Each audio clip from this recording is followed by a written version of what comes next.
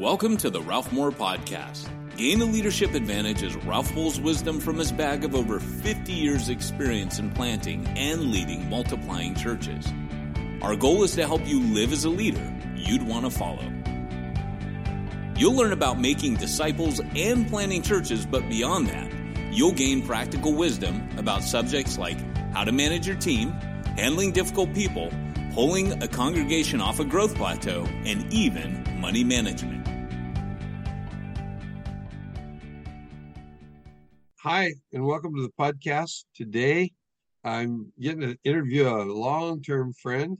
In 1982 or 3, when we were getting ready to leave Hermosa, this young guy was coming from the San Fernando Valley, about 45 miles away, and he'd go surf on Sundays and then come to church Sunday night. And pretty soon he started bringing his friends, and he brought so many friends they ran out of cars. And he hits me up one day, "You need to start a church where I live in Sherman Way in the San Fernando Valley."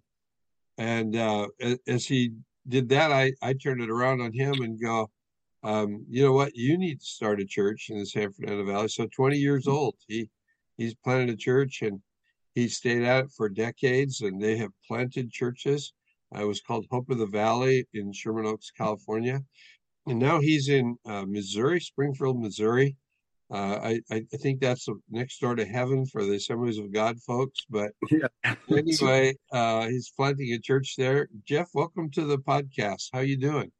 Wow, thank you, Ralph. I'm doing well today. It's been a long year and a half in terms of transitioning from California, that godforsaken land that you're still living in, to the buckle of the Bible Belt, some people say, but really good. It's been a wonderful time to really evaluate my life.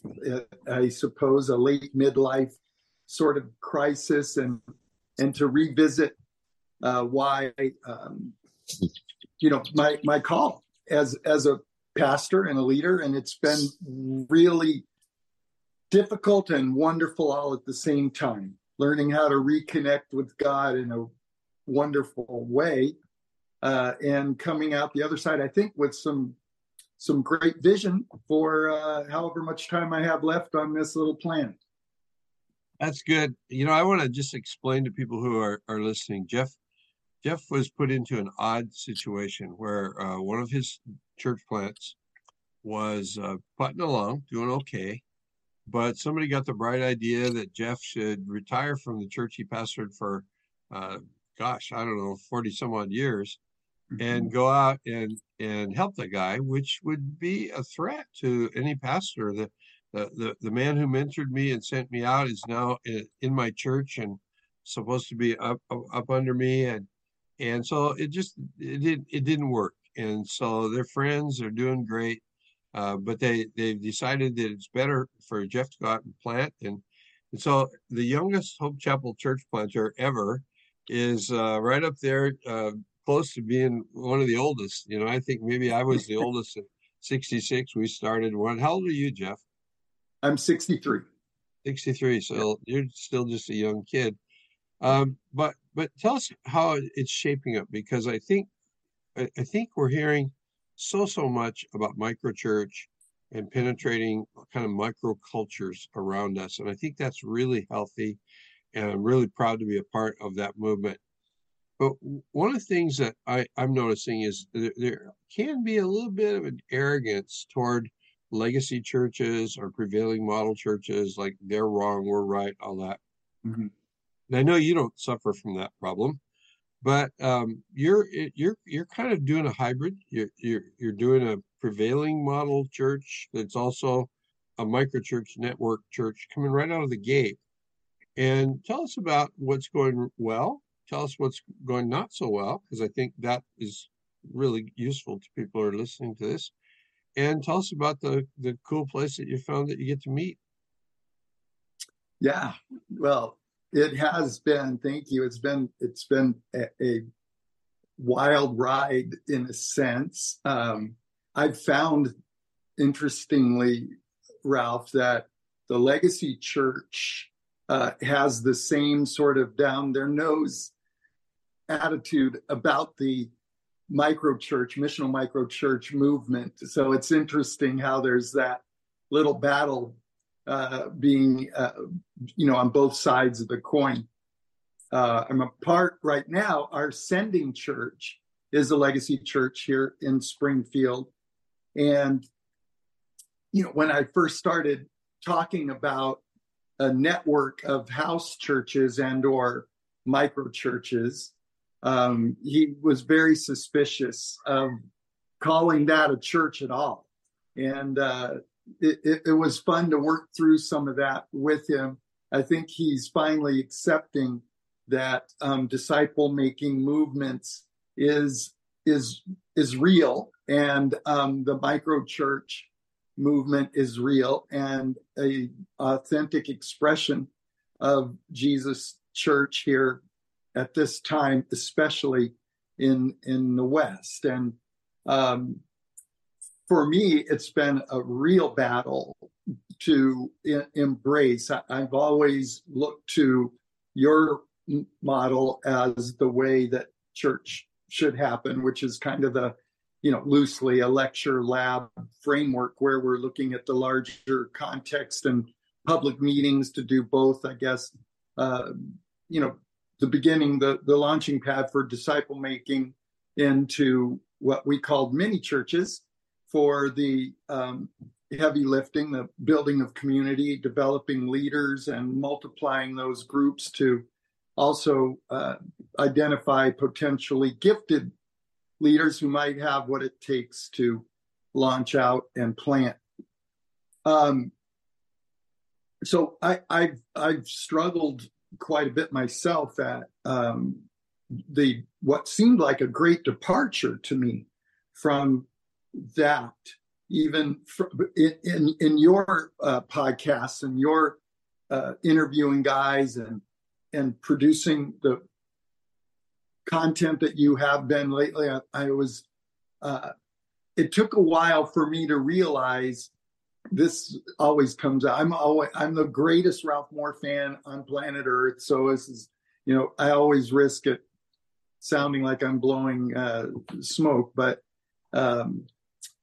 you've done this for a long, long time. And I think the genius of what the Lord used you to do is showing even today that has just been at the core of his strategy for the multiplying of believers, leaders, and churches. And that is the, larger public context, gathering of believers in a region, in an area, in a city, wherever, and generating excitement and seeing God do marvelous things in the larger context with the sharing of testimonies, good preaching, awesome worship times, all designed as an on-ramp for people to connect in Christian community and go deeper. And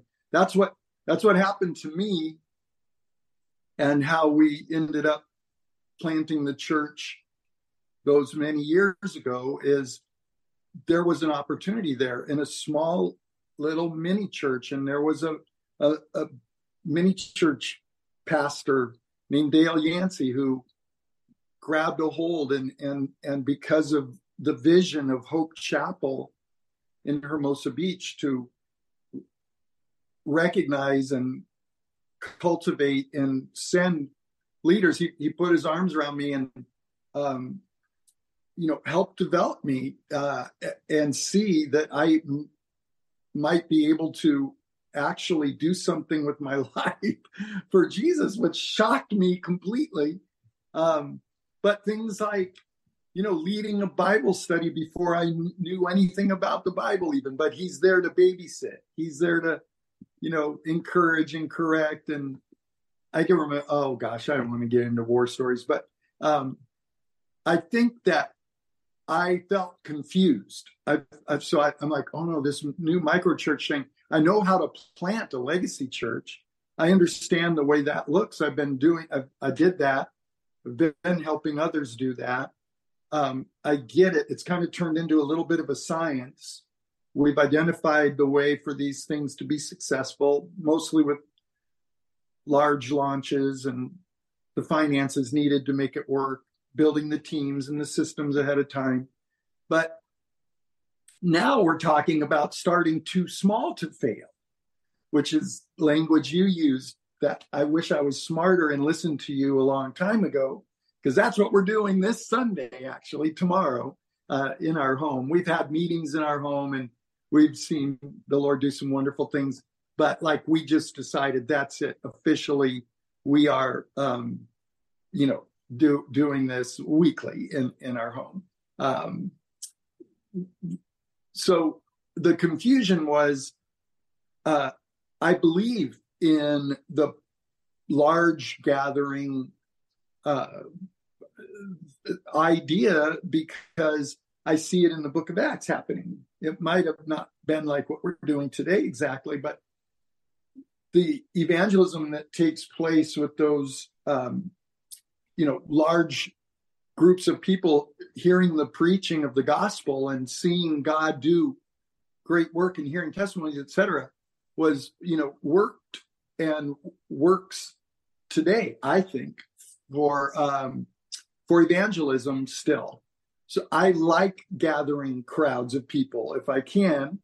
I'm not all that great at it, but I thought I had to throw that out and just embrace small multiplicative stuff for the rest of my life. And what I found in coaching with you in the crew, in the Equippers Lab, I think is what it's called, you weren't saying throw it away. You weren't saying, reinvent the wheel. You were saying just be smart and dig in deep on the making disciples who make disciples. Put your energy there. Let your focus be multiplication. Use metrics of multiplication for success and transformation. Don't get hung up in the addition and the gathering and keeping, which I think the Legacy Church sadly is guilty of. And again, I just heard you saying, I think exponential, I can be all over the map, Ralph, so just please pull me back if I'm being disconnected. But exponential's kind of identified you as the only real level 5 leader, at least up until recently, that we're aware of, because you lived there in that model of deep and wide. You lived there in that.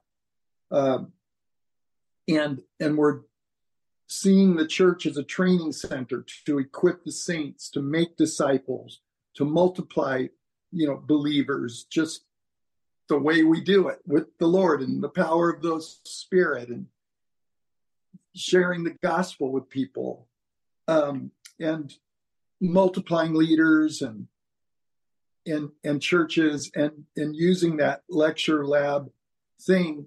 And I asked you, I just came out and said, Ralph, in my confusion, what would you do if you were to start over now? What would you do in my shoes? And you said that I wouldn't use a different model. I would use the same approach and follow my value for multiplication. And my vision's been informed by the scripture in the book of Acts and a prophecy given to me about the coconut tree that's been driving Hope Chapels all this time.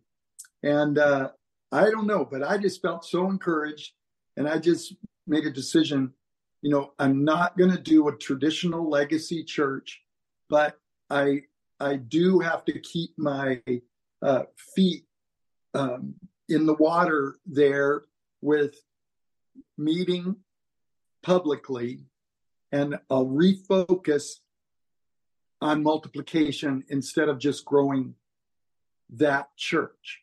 So we, in terms of the niche, we feel we see a need here with what you started out with, single adults, young Generation Z. We have 4 universities in a 2-mile radius, and we have 40,000 kids in that college district who are so confused and need Jesus. So we're focusing there. We found a coffee house with a music venue attached to it. And I love music, and I've been involved with music all my life almost, and played in bands till I met Jesus, which I still did afterwards, but which I don't think I ever told you, that I was in a rock band. We had a record deal. I told the guys I can't play this kind of music anymore when I became a believer at Hope Chapel, and said, we're going to play music for Jesus, or I have to leave the band. And I thought for sure they were going to say, see you later, Jeff. And they all said, okay, we'll become Christians and play music for Jesus. Literally a true story. That band became the first worship team at Hope Chapel of the Valley when we launched. Wow. About 3 months later. We walked away from our record deal, and we rewrote Christian rock music. Our first gig, Ralph, was Hope Chapel on Friday nights. So I didn't know if you knew that, but so we're into music. We found a venue called the Classic Rock Coffee Company, and the Riff is the music venue attached to it. It's one company, both venues, and it's perfect. It's not right in the middle of the college district, but pretty close. And we've found favor with the owner there. I told him what we're wanting to do. And so we're envisioning kind of like a School of Tyrannus approach, where that becomes the hub of our outreach. And then it also becomes our church gathering. So we're going to launch there in the fall with Alpha. We don't even think we're going to call it Alpha yet. We're probably going to call it Dinner and Drinks Party. So we have that going. We've been also uniting. We have several people who are doing their own ministries and aren't connected to the churches. Maybe a lot of them are duns. A lot of them are house church leaders. And I was struggling with that too, because I have a heart to unite pastors. That was one of the better things that God helped me with in LA, was to unite pastors. And that became a real lifeline for all of us, just a place where we could pray together, care for each other, etc. And so I have this weird heart to unite churches interdenominationally. If you enjoyed today's podcast, be sure to subscribe and check his blog at ralphmoore.net.